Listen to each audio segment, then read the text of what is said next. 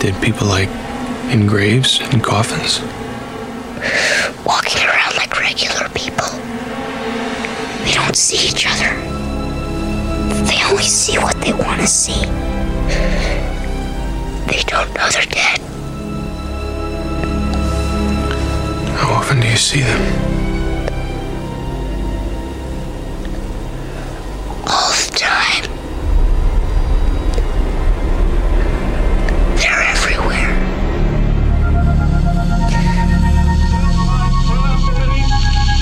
That the only thing we have to fear is fear itself.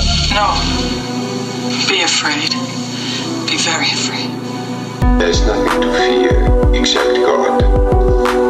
Whatever that means to you. Do I look like someone who cares what God thinks? Why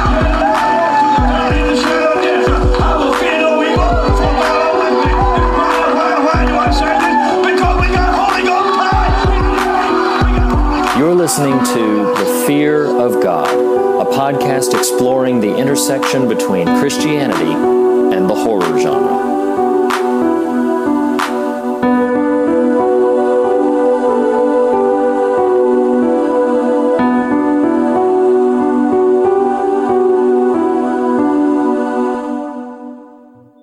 Hello, everybody, and welcome to the 36th episode of The Fear of God.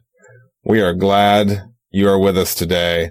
Typically, I've got some silly little silliness to discuss why Reed is not present, but I'm just so happy about Springtime for Shyamalan. I just don't have anything on this final one except to say, Reed, there you are, my friend. How are you? I'm doing very, very well. I am alive and well, thank goodness. I double-checked with everybody around me. Everybody in my immediate vicinity interacts with me, so I am very happy that things are still alive and well, which is great. Well, with that comment, I just want to say I didn't know you were funny. Oh, good. I didn't quite know I was either. So Reed, today we bring it home. Yes, we do. We've kind of gone backwards in time a little bit. Started with Split and had a good time talking about that and Unbreakable. From there, we went to who knew, a classic of modern cinema, The Visit. I mean, just True. Who could have seen that one coming? I know. It's like a diaper in the face. No, it's so true. Followed shortly behind by The Village. Yes. What we had a very robust conversation about. Can I interrupt you right there? You can. The Sixth Sense being the most popular of M. Night Shyamalan's films, let me just make another pitch that if you just popped in and you're listening to these piecemeal and you skipped over The Village because you really didn't like the movie or didn't whatever, please go back and listen to that conversation. Nathan and I are both very, very pleased with that episode, proud of that conversation. I thought you were going to say we're very, very articulate and erudite, and we are all of those things. Yes. But I really think, that I just want to encourage all of our listeners. If for some reason you skipped over The Village, please pop back and listen to that conversation about The Village, because I didn't even quite expect for it to be as substantial as it was. So yes, I would just encourage listeners to go back. So we talked about The Village, and then last week we talked about Signs, and now we are at our ultimate Springtime for Shyamalan episode. Mr. M. Night, I hope he's out there listening to these. That would make me so happy. And if he is, I hope he tweets to us or something. I don't know if he is or not, but M. Night, we love your movies. Never know. Yeah. Somebody somewhere's got an N with the night. That'd be great. So today we are talking about not the first, second, third, fourth, or fifth, but the sixth sense. As Reed, you like to remind us, not at all his first film, but unquestionably the one that put him on the map. I mean, without doubt. Yeah, without doubt. And, I'll reemphasize it in brief here that, I had seen his earlier film Wide Awake and adored it. You keep ignoring Stuart Little. Is that one just too scary for you? No. I tried to make a case for us to include it in our rundown, because what is scarier than a talking rodent? in overalls or whatever it is he wears, suits. Well, the biggest reason I skip it, running through your house. the biggest reason I skip it is because he only wrote the screenplay, which is, he wrote it, but he didn't direct the film. It's not an M. Night Shyamalan film. Okay. It's an M. Night Shyamalan screenplay, but it's not an M. Night Shyamalan film. And it is actually a very good screenplay. Like, if you haven't seen Stuart Little, have you seen Stuart Little? No. I was about to say, it's actually pretty cute. It's very fun. I'm sure it is. Yeah, you should go watch Stuart Little. But no, I had seen Wide Awake. I read the book. As have I. So I had seen Wide Awake, and I joked last week that I was probably the only person in the theater who went in and bought my ticket for this is the guy who made Wide Awake. Like, I'm so excited because everybody else was just in there to see a horror film. The Sixth Sense flew so under the radar. This was amazing for me to stumble across. Yeah, it flew so under the radar that Entertainment Weekly's summer movie preview featured 134 films. Not one of them was The Sixth Sense. How the crap do you know that? Well, it's in the trivia on IMDb. Oh. But you're like, no, I went back to 1999 and saw the Entertainment Weekly from that month. But here's what I do know. I do know for a fact that it was flying under everybody's radar because, I had the very good fortune, and I consider myself really privileged to have had this experience. There's a handful, maybe 5 or 6 cinematic experiences that were big, earth-shaking sea changes for me in terms of a film that is going to be indelibly etched as a dramatic cinematic experience for me. One of them was The Matrix, which also was the same year. Yep. Another one was the first time I saw Jurassic Park in the theater. That was very mind-blowing. The other one was me. Tootsie, right? I'm not that old. Actually, Tootsie might have been in the 80s. I can't remember. I haven't looked it up because this is not the love of God. This is not the romantic comedy podcast. Okay. But I had gone in to see The Sixth Sense.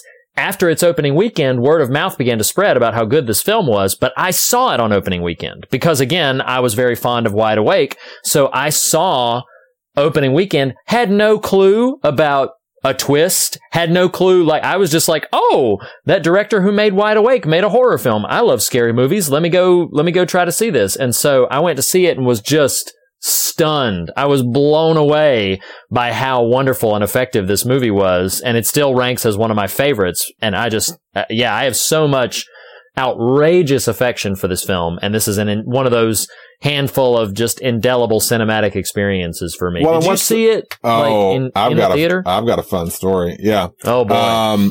Well, and what is so fun retroactively about this movie is you mentioned not knowing there was a twist. This is before Shyamalan was Shyamalan. And we weren't conditioned to expect a twist. So, you just wouldn't know if you didn't know. That's right. So when we were in college, though this predates our friendship, so it's kind of like it doesn't really exist. I just sort of map you back on the rest of my life pre our actual time together. As does everybody. Yeah.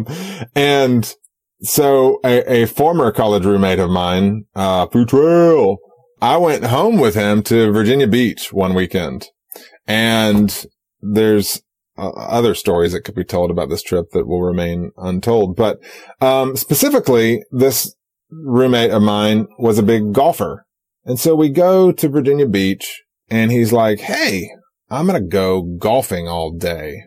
And I wanted to be like, why did I come to town with you? I was, so you're getting for real deal play by play here. And I was like, well, I like movies. Will you drop me off at the mall where there's a movie theater? So I'm by myself in Virginia Beach. I know nobody. My host is off golfing. I don't golf. I don't want to golf. I didn't even know golfing was a part of this thing. Why am I here? So I get dropped off at the local mall and that has a movie theater. And I'm like, I'm going to go see a movie. I knew nothing about this movie other than buzz, which in 1999 just meant, I heard someone liked this and I think I might like it. You know what I mean? Right, I didn't know anything about it. So I go I pay my $5 or whatever it is on a Saturday in 1999 in Virginia Beach at the mall. And there's 5 of us in there and it was glorious. Yeah. I had no idea what to expect. which is like the most thrilling movie-going experience, period. Oh, absolutely. And was utterly unprepared for the experience of watching that movie. I mean, Reed, well, this is kind of on my scares, but when the poisoned girl grabs him from under the bed. Oh my God. Dude, I went, whoa! And then started laughing at myself because I'm like looking around like, did I just embarrass myself? I just like yelped like a little girl in here. And that happened. And then the twist happens. And I like audibly was like, oh no, what? You know, I mean, like there's 5 of us in this theater. I wanted to talk to everybody and be like, whoa. Anyway. Did you see that? That was my experience of Sixth Sense. I know. And I never looked back. Yeah, it's wonderful. I absolutely adore this film. So I just really have only one trivial bit here, and to be honest, this film's so old now at this point, everybody's probably heard this trivial bit, but just to point out, if you're rewatching this film, I'm starting to develop a bit of a teasing reputation for occasionally watching films in black and white that were not filmed in black and white. This one, I wholeheartedly recommend that you not do that with, because the color red holds significance. And every time in the film that the world of the dead is interacting with the world of the living, you will see somewhere in the frame the bright color red. Everything from the doorknob to a ball cap that a group of children are all wearing. And to the red dress at the restaurant, to the red church door, to the red balloon at the birthday party. I wrote them all down. To the red sweater on Cole at the party, to the red blanket tent in Cole's room, the mom of the sick girl's dress, and the blanket Anna's under in the end. All red. What? I thought you were just sort of starting to break a hip hop down there. That song ended pretty quickly. Oh man. But yeah, I mean, it's everywhere in that film. And, you know, it's interesting. The thing that I so love about Shyamalan is sort of some of those stylistic choices that he makes. Like I just appreciate so much those small little, either like a use of color or, you know, the inclusion of certain trademark tropes. For many, this was the first time they got to see all of these things sort of taking shape. I think this is, maybe this can lead us into likes, dislikes, which the dislikes area is going to be short.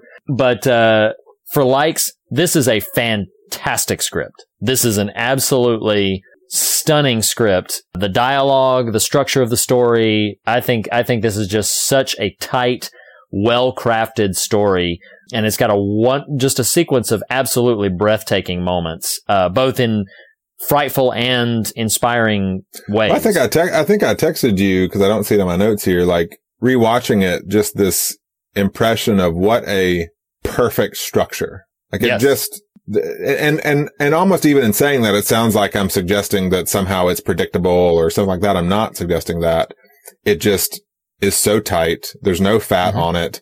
You know, the act 1 and act 2 and act 3 have such clear starts and finishes without feeling like choppy, you know? Yeah, I agree. So yeah, I would totally agree with that. And, I will say, cause this'll probably lead us into, I'll actually save that like for the end. Let me comment on a couple more things. So the performances, particularly from the big three, Haley Joel Osment, Oscar nominee, Bruce Willis, Toni Collette, those three in this film, they are just absolutely extraordinary. Bruce Willis delivering a very non-John McClane-esque performance. Like he's so vulnerable in this, and he's so subdued and sort of compassionate and caring. Not that he's completely devoid of that in his other films, but it's just not, he's not, you would never suspect that the Bruce Willis in this was also, you know, an action superstar. He just delivers such a different type of performance than we had ever, I don't know if we'd ever seen from that point, but it definitely wasn't what he was known for. And this was absolutely outstanding from him. Well, and you made the reference a couple weeks ago, maybe at the top of the series, I don't remember exactly when, about Shyamalan being sort of heralded as sort of inheritor to the Spielberg throne. And that's almost as evident in not just the filmmaking itself, but in the casting and the directing of the children. I mean, yes, we talked about Abigail Breslin in Signs last week. Goodness gracious, Haley Joel Osment. Like, yeah, it is.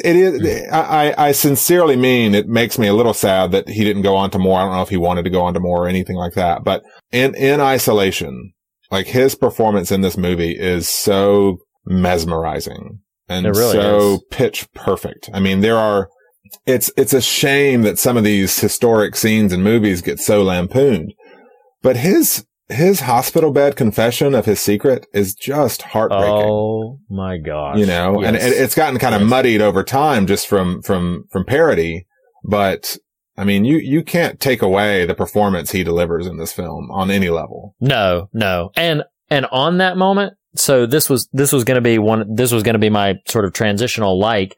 I have no dislikes on this film. Let me just go ahead and burst that bubble. There's nothing about this film I don't like. But that moment that you mentioned where he's telling his secret in the hospital bed, that's a brilliantly executed film or a moment because the twist is right there. Yeah. It's evident in every frame. Like while he's saying this, he's telling it to you. He's telling it to you, viewer. Yeah. Listen to him. The camera is zooming in on Bruce Willis, and I never saw it coming. Of course, I wasn't expecting a twist at the time that I saw this, but I never saw that coming.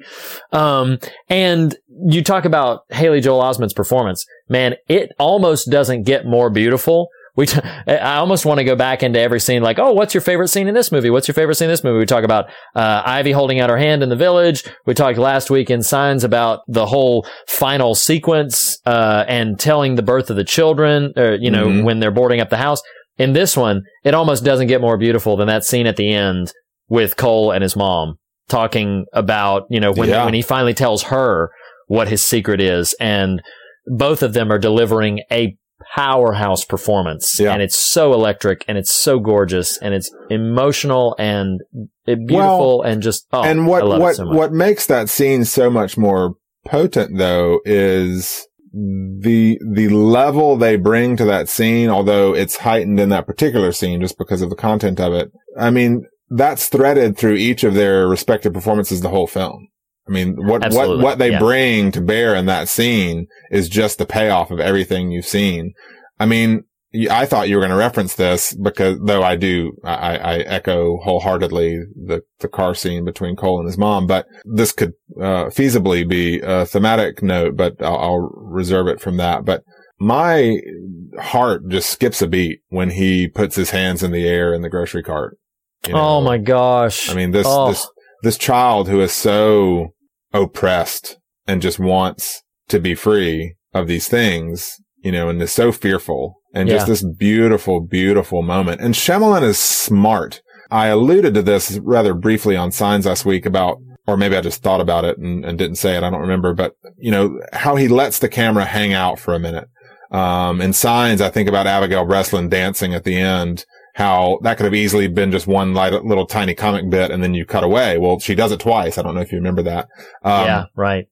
Well, that moment in Sixth Sense, when Cole puts his hands in the air, it would be so easy to just sort of let us feel the sort of lovely emotionality of that with his hands in the air and then just cut away. But what happens? The scene concludes and he puts his hands down and he just has this beautiful little glance up to his mom and they lock eyes. It's such a powerful scene. Wonderful. It's so wonderful. I actually got a little, I don't know if I should say this. Say it. It's not going to matter much to listeners, I don't think, but I got a little emotional because Cole is 9 years old in the film. My son's 5, but danged if he doesn't remind me so much of my son. And I actually, it got to a point, my son was asleep in the other room the night that I watched this. And I actually, when it was done, kind of getting a little teary, went in and kissed his forehead while he lay there sleeping because it was just, we've talked before in other shows about how being a kid is hard enough. It's hard enough. Sure. And then this poor child, what he's going through, the relationship that he has with his mother, it's very lovely. And it's very beautifully rendered to a degree that I, not being a mom, but being a dad, but I see so much of my own son in this boy. That's a huge, compliment to Shyamalan's writing and his directing and to Haley Joel Osment's performance, that it is so broadly relatable in that regard. Or maybe it was just specific to me, but I could not escape as I was watching the movie so much of wow, this could easily be my son at at 8 or 9 years old. And I love that. Hopefully not with a similar affliction, but I understand what you're saying. Good Lord. Yeah, I hope not. A couple other likes. I'm with you. There's really, if you're finding things to dislike in Sixth Sense, you're just kind of a jerk. Which I agree. Which doesn't mean we couldn't, maybe if we just split hairs really bad, find some things we might improve. I don't mean to suggest that, but just, it's like, it's so strong. I think it's brilliant to how Shyamalan saves. We don't see any of what Cole is seeing until after his confession. Did you pick up on that? Absolutely. Yeah. Oh yeah. Up until then, I wish you could have those experiences over. A movie like Sixth Sense, what would it be like now to just rewatch this or to watch this raw with no awareness of what's going on? But up until then, you're not really sure what to think of what's going on and what's up with Cole. And so I love that you don't actually start seeing the ghosts until after he actually confesses what's happening to him. Yes. I love that. And you know what's like about the whole ghosts idea? I was thinking this when I rewatched it, I was thinking about the notion of like, it's brilliant that he sort of laced into the script other elements that would have been questions for an audience member. Like when he explains why Willis can't see the rest of them, even though, spoiler alert, Bruce Willis is dead. But no!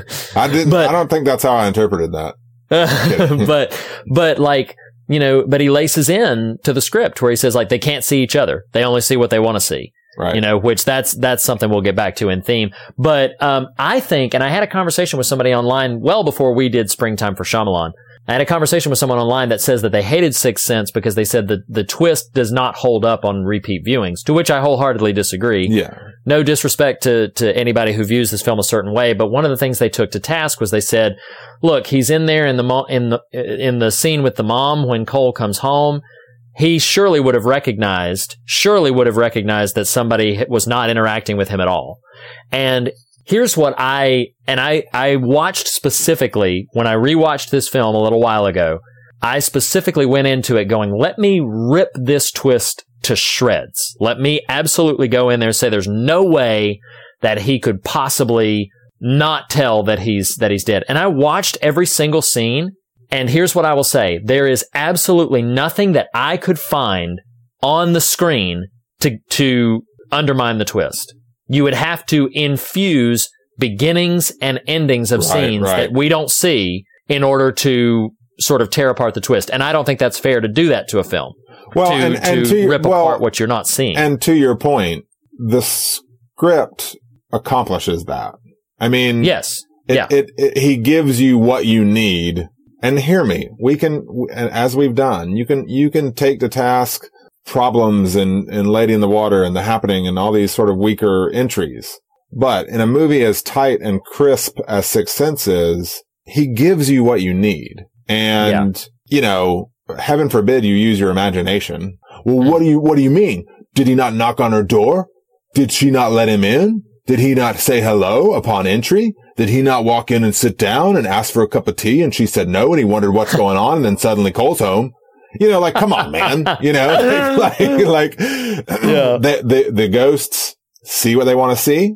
It is fully within the scope of my ability to imagine, that Malcolm, to his knowledge, those things all transpired, yes. Yes. Oh yeah. Mm-hmm. Or then you're into questions like, well, what is the inner thought life of a ghost like? Well, good Lord. You know what I mean? Like, well, did he just materialize in there? Cause he knew spiritually he needed to be near, I don't know, whatever. I think that's there's also evidence of other things. I apologize for cutting you off, but there's also evidence of other things, not just Malcolm, but when he sees the woman who keeps opening their pantry.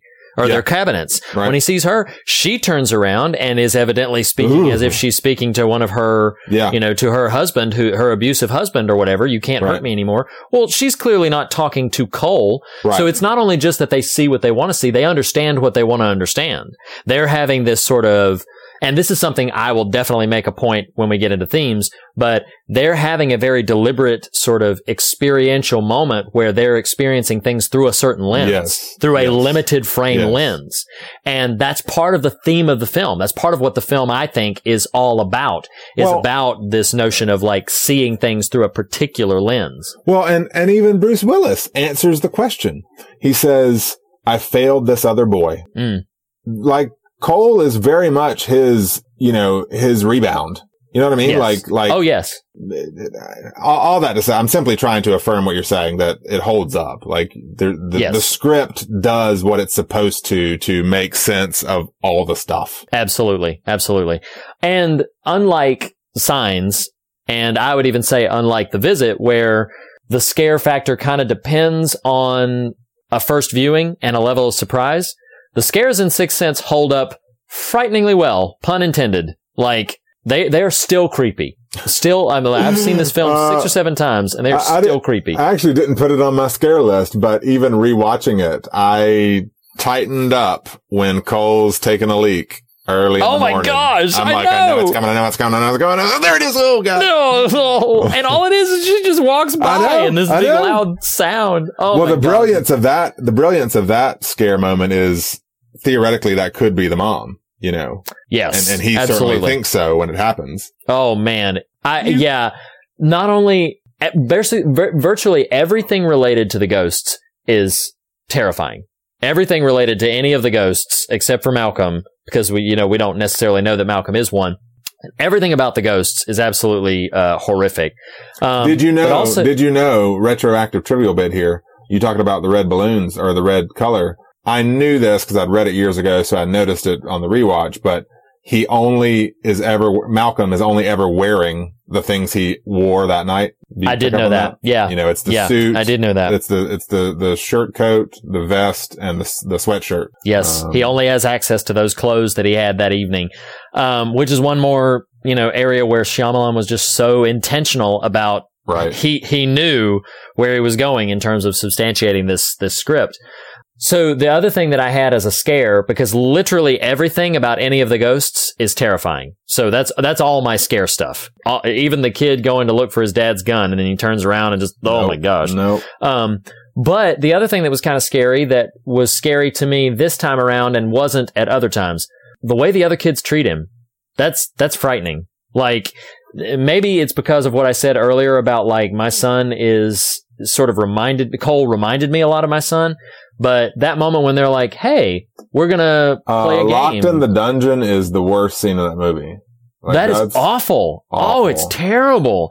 That's terrible even if Cole wasn't seeing ghosts. Right. Like, even if Cole, like the kid turns around. This is what makes me want to punch those children in the face. Yes, I said this. It makes me want to punch those kids in the face. Punch a kid. Because Cole turns around, looks at, happy birthday, Derek. Like Cole's trying to be a friend, trying to be nice to these kids. And they're like, what you want to do with it? We're going to play a game called Locked in the Dungeon. I'm like, you jerks. Golly. I want to strangle these kids. Those Katy Perry's. Those Britney Spears. Ronnie. Oh my gosh. They're just, it's awful. For those of you who think we're just beating up on pop stars, that's a Visit reference. But, but yeah, I mean, like, that's something that just really bothered me. Like, it's fine that it is in the script because it's pivotal to that character's condition, but it upset me. It upset me tremendously to see those things. This is a random interlude, but as we wind up springtime for Shyamalan, in the way that I think it does some people, does it bother you, Shyamalan's increasing role in his films? Oh, like the cameo stuff? Yeah.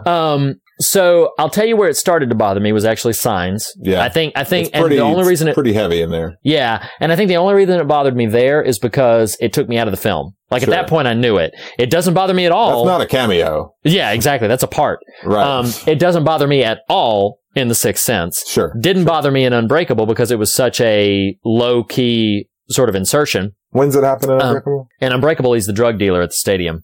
David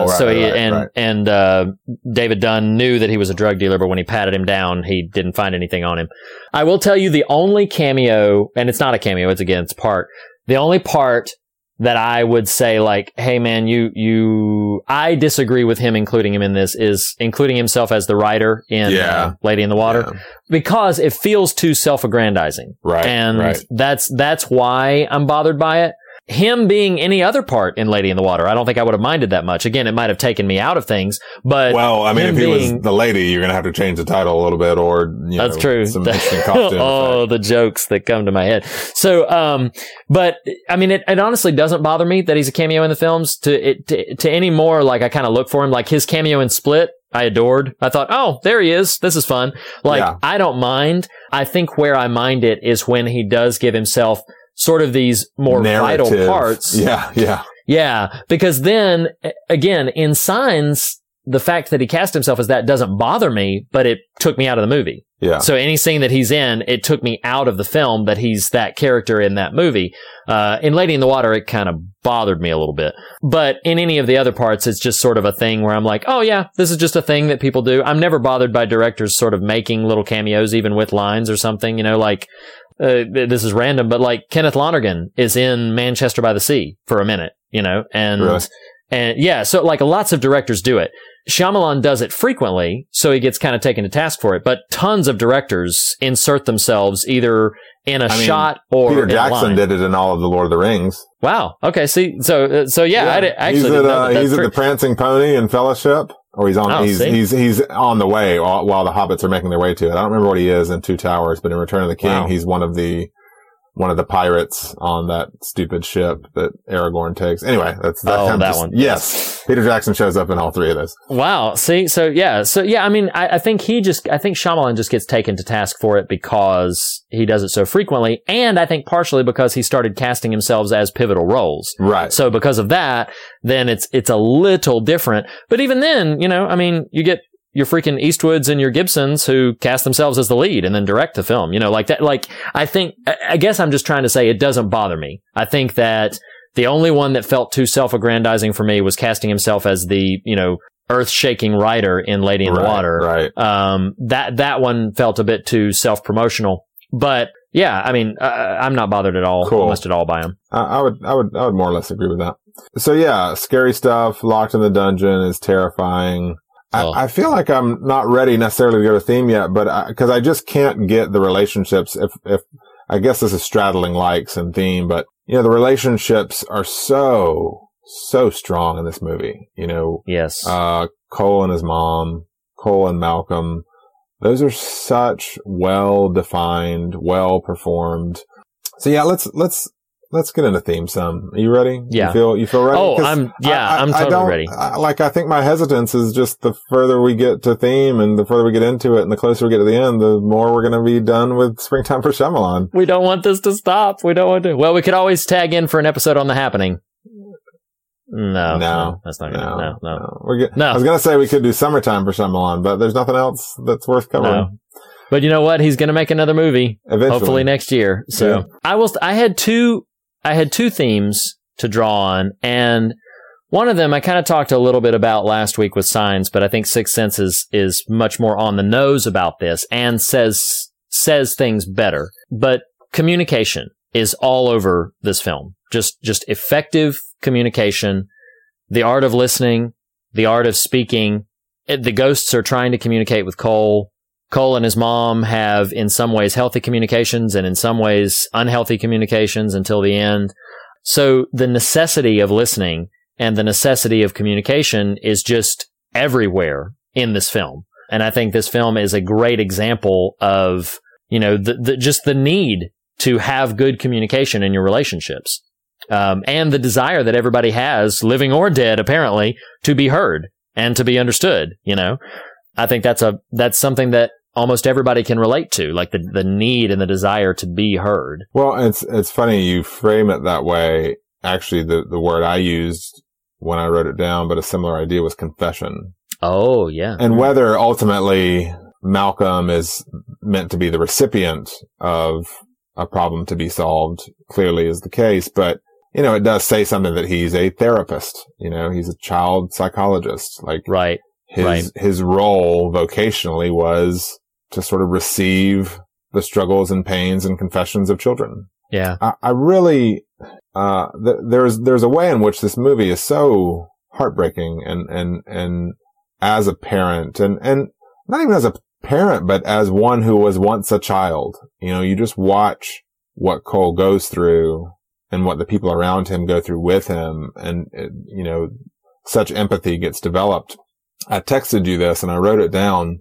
Reed, I cannot put into words how moving, in a tear-inducing way it is that not just the sort of mildly comic bit when he takes it, but that Cole has the ceramic Jesus in his safety tent. Yes. And what I wrote down was the comforter. And I mean, I don't like saying things like this, but there's a way in which it wouldn't surprise me to know that Shyamalan was actually a deep person of spiritual Judeo-Christian faith. I mean, there's such an orthodox sort of faithful life being presented in some of these movies, like the iconography of that Jesus being what brings him comfort is so deeply moving, to me.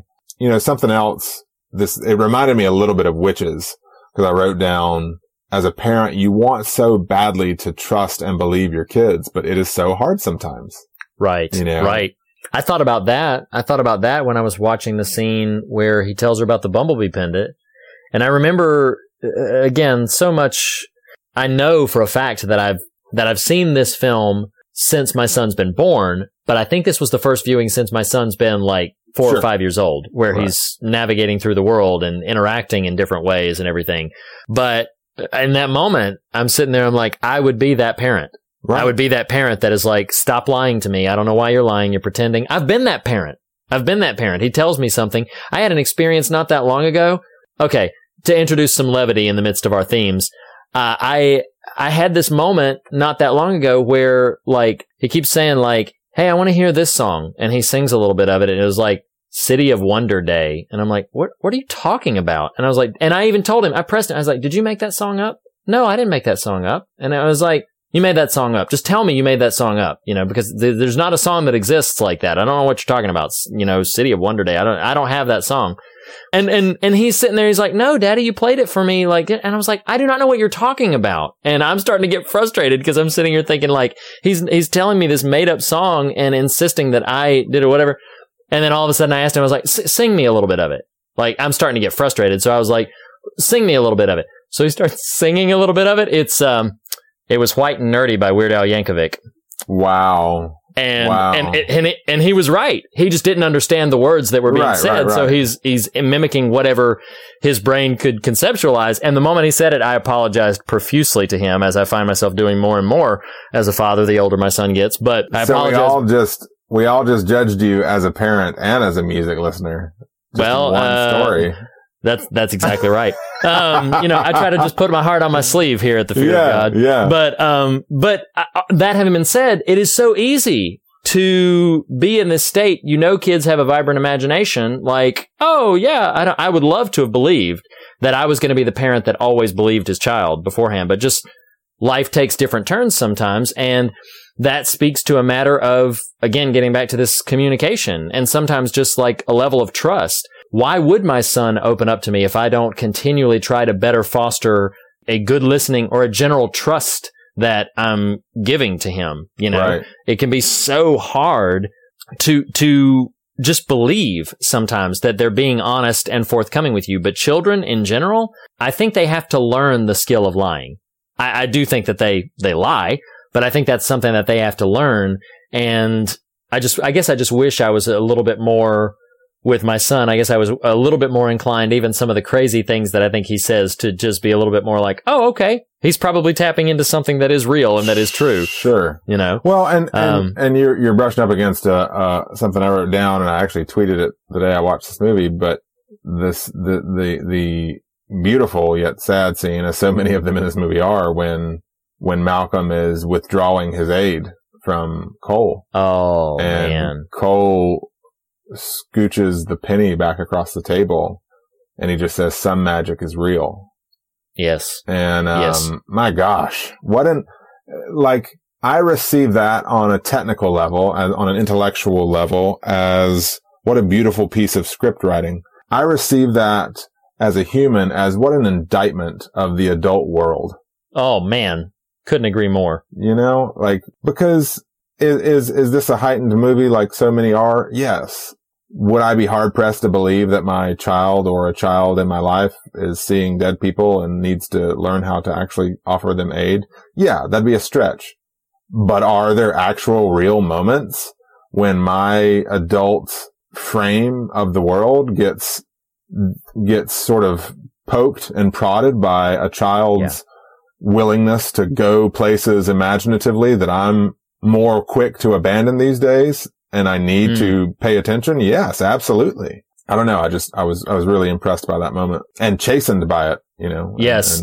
We didn't pre-brief this moment, but your inclusion of the indictment of the adult world is just firing all my cylinders, because I think that's something this bleeds into the second theme that I had, but you articulated it far better than I'm about to. Just that perception is such a huge element of what's going on. I wrote down the two words. I wrote down communication and I wrote down perception.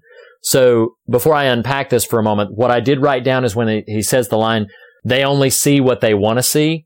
I wrote down, don't we all? And I think that's another thing you just articulated, the indictment of the adult world.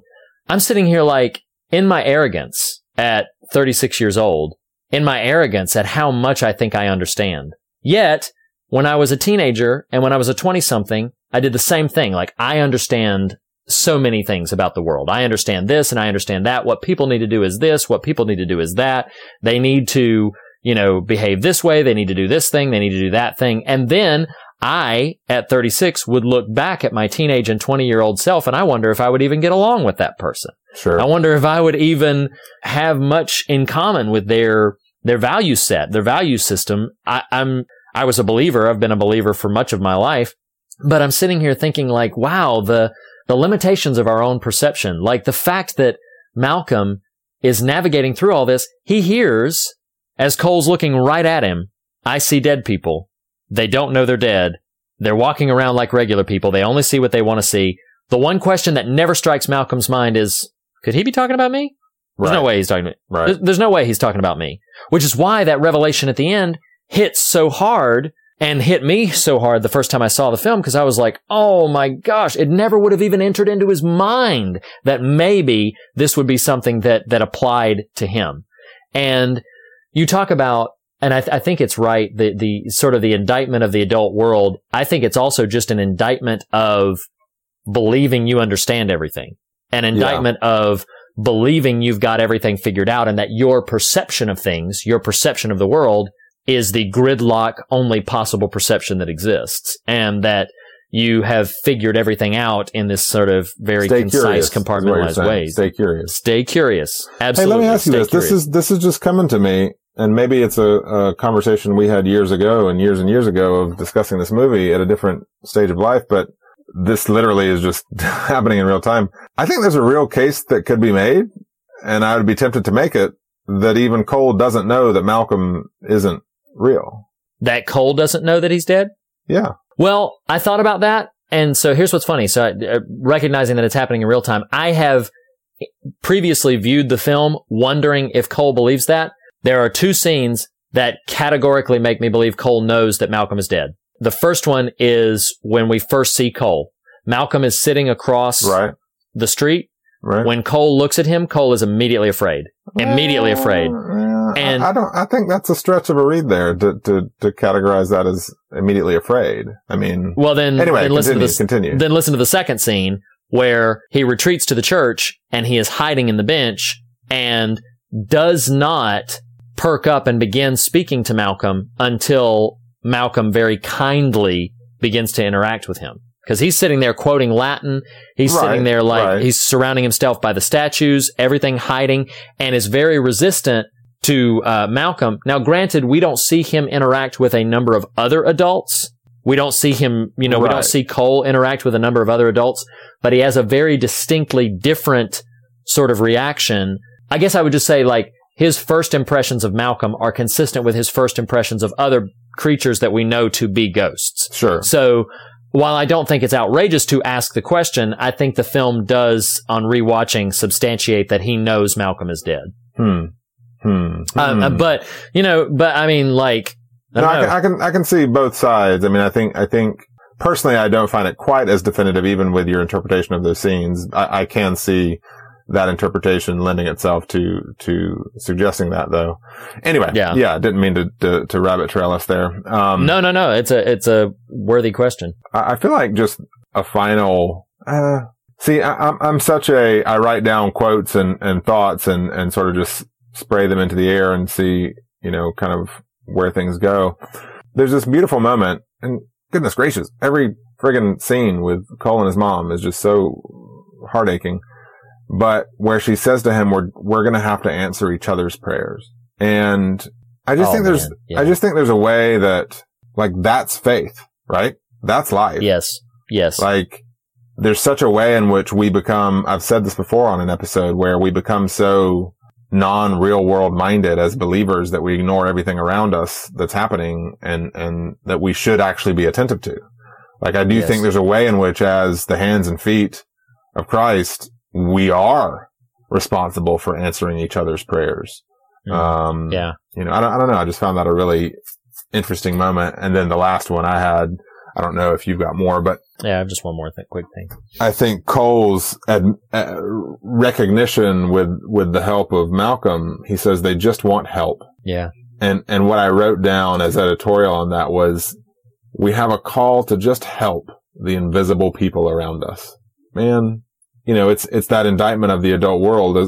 If the adult world, and it is one that just locks into its own track and follows its own rhythm, and all of a sudden it's 10 years later and all you've done is just sort of moved through a life with no real thought or attention paid to people as close as your family, people as not close as just the people who need you right next to you, Right. I just think there's a way that the very real, active, we love to hyper spiritualize faithfulness and God and calling and ministry and all these sorts of things. The bedrock, to me, the bedrock foundational truth is the people around you just need help. Yes. And you are meant to be, by what you would even perceive likely as the limited resources and talents and time that are in your possession, to be facilitators of help to those around you. Absolutely. Absolutely. And Cole, the liberation that comes when he actually starts operating in this, what we would probably call calling of his. Yes. It's really lovely to watch. I mean, the scene of him in the play at the end and him, goodness gracious, what a beautiful moment of childhood exultance when he's just swinging that sword afterwards. And the dialogue between him and Bruce Willis of, I'm not going to see you again, am I? You know? And he says, no, but we can pretend that we're going to. I mean, my goodness. Anyway. That scene is so gorgeous and beautiful. I'm reluctant to even point out that that's further reason why I believe that he knows Malcolm is dead. Because he says, I'm not going to see you anymore, Emma. Stop just trying to prove your point, Reed. Just talk about the emotional element. But the emotional element is gorgeous. Get sentimental with me. Where he says, I'll see you tomorrow. Golly, it's so lovely. So I wasn't even planning to say this, but I'll just mention it kind of in passing. The redemption that happens for Malcolm when he helps Cole. Yeah. Because I didn't mention it in the scary things, although I could. That opening sequence where Vincent shows up and it's terrifying. I do. Oh my gosh, it's terrifying. That's a freaky, freaky scene. But we know, because of the similarity in the gray tuft of the hair and sort of the visual cues that they have, that Vincent was likely suffering from the same thing that Cole was suffering from hearing and seeing dead people and all this stuff. So the redemption in Malcolm, when he's talking at the end, after he finally realizes his own situation, and he tells his wife, he says, there was just one thing I had to do. I had to help somebody. And he says, I think I did. Yep. And it's like the redemption present, that he was able to help Cole, that he was able to do for him what he wasn't able to do for Vincent. And it was partially because he had kind of just stepped outside of, he believed Cole when Cole told him very bluntly, I see dead people. Now, we don't know what the situation was like when he was counseling Vincent, but we have some degree of reason to believe that Vincent was probably pretty forthcoming about his circumstance, and that Malcolm responded by saying, "You're just having trouble coping with the divorce of your parents." And that he dismissed that he didn't believe the child. Right. And again, talking about this indictment of the adult world, which the further I get down this rabbit trail, the more I believe that is substantial in the film. Just sort of an indictment of this holding on to it. I had a completely different scripture. I actually struggled quite a bit with the scripture verse to bring in with this, and I chose one that related to communication, but I think given your observation about the indictment on the adult world, I think this is the more appropriate one. So I'm going to mention Matthew chapter 18, verses 2 through 4, is talking about Jesus. He says, "He called a little child to him and placed the child among them. And he said, 'Truly I tell you, unless you change and become like little children, you will never enter the kingdom of heaven. Therefore, whoever takes the lowly position of this child is the greatest in the kingdom of heaven.'" And thinking about how we as adults are so convinced that we have everything ordered, everything put together, we dismiss children. We dismiss how they think, we dismiss what they think about, we dismiss their perception of the world, and we do so at our peril. Because our King has told us that unless you become like them, you're missing out the kingdom of heaven entirely. And what is the kingdom of heaven, as expressed in some of our favorite writings, but the grandest fairy tale, the grandest, love story, epic kind of thing, and Cole sliding the penny across and reminding each and every one of us who have got our head buried in the sand that some magic is real, that there are some things that are still worth feeling wondrous about and feeling hopeful and feeling perhaps a bit magical about. I think that there's something that we ourselves, we just trust what we can see. We trust what we can feel, but as Cole observed to Malcolm, they see what they want to see. Sure. And we are at limit of that. And unless we are willing to sort of break beyond our gridlocked perceptions of things and accept and listen attentively to the perceptions of other people, then we're going to be in real trouble. We do so at our own demise at times. I had said, as a sort of final thought on my whole rant here, I had said before, I said, an open mind, and I think I've said it on this show, that an open mind just basically is a substitute for having very few convictions. What we need is not necessarily an open mind, but an open heart and an attentive mind. A mind that is paying attention to those around us and is, as you've put it several times now, staying curious about what happens beyond our own experiences and about what is taking place in the world around us that would inform something of where we are and of what we're going through. I think this film has a lot to say about that, about the need to listen, about the need to break out of our own perceptions, and possibly even to fill ourselves with some childlike wonder. Well, it's funny, you even nodding that direction actually makes me think of the Shyamalan movie we covered last week and how it ends. I don't know if you remember the signs when Graham walks out of the bedroom with his clerical collar on once more. Do you remember the audio cue that happens? No, what is it? It's the kids laughing and playing downstairs. It's this really lovely, kind of restoration of wonder, if you will. That some magic is real, and we can see it, and we can partake of it, and we can participate in it. Man, I cannot think. We can see dead people. I cannot think of a better button on why I love the work of M. Night Shyamalan, except that he, probably more so than many other filmmakers, is continually telling us in different ways, sometimes ways that frighten us, sometimes ways that thrill us, sometimes ways that move us, sometimes ways that frustrate us, but is continually telling us some magic is real. And I don't think he'll ever listen to this, but, on the off chance he has, I love him for it. I love him as a filmmaker for it, for telling us in his little way that some magic is real. And I appreciate that. And I appreciate Springtime for Shyamalan so much. So, you want to, bring us on home with our Mr. Any Questions, David S. Pumpkins? We should run around the studio and high five the producers and the guy on the camera and Pete, who's recording us over there, and Steve, Right, who's over there right. in the booth, providing our sound effects. Hi, Pete and Steve. Pete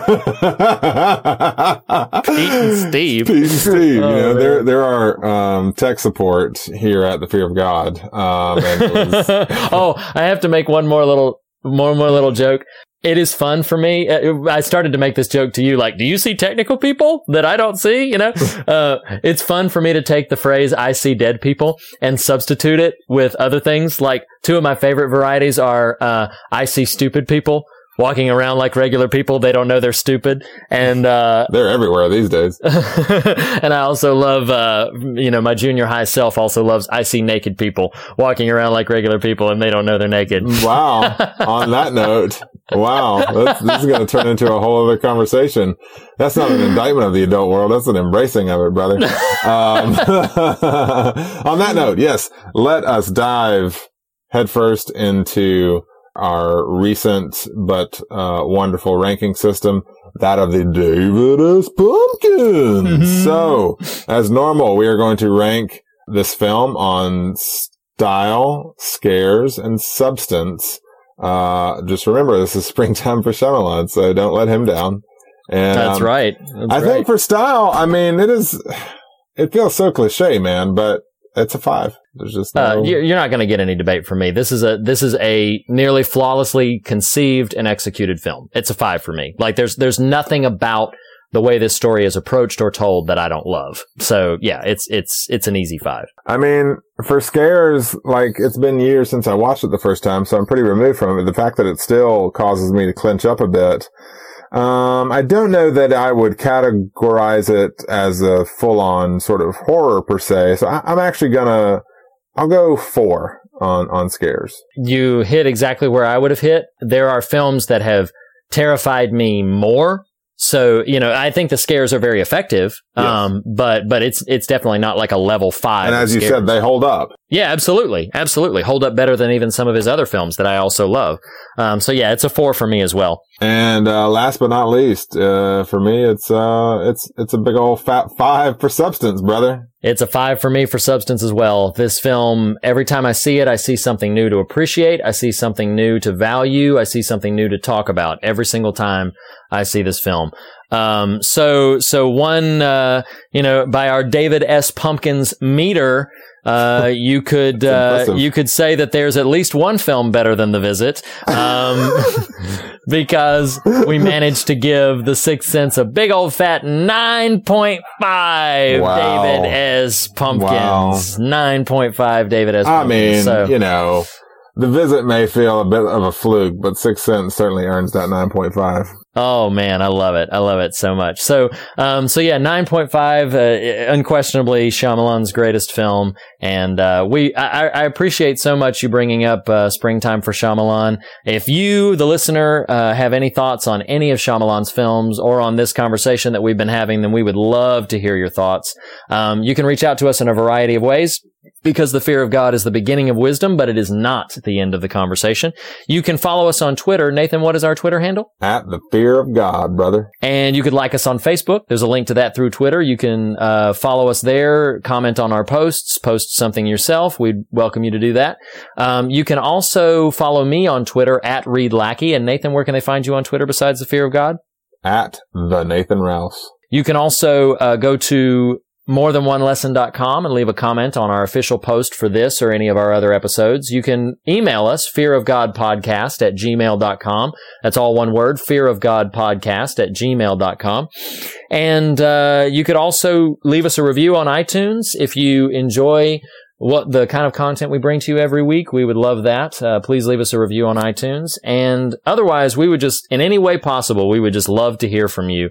And I'm a little sad to leave Springtime for Shyamalan behind. But I'm with you. We have some bigger and better things to move on to. We have not completely forgotten about our Universal Monster films that we are covering through the course of this year. Not sure if we'll be heading there next week or if we'll be doing that in a couple of weeks, but we will be returning to that very soon. So please check out social media to find out where we're going to be going next. And as always, Nathan, thank you so much for having this conversation with me and for suggesting this series. This has been a blast. Yes, it's been a load of fun. Good to see you and talk to you and be heard by all of y'all. Catch you later, guys. See you next week. Bye.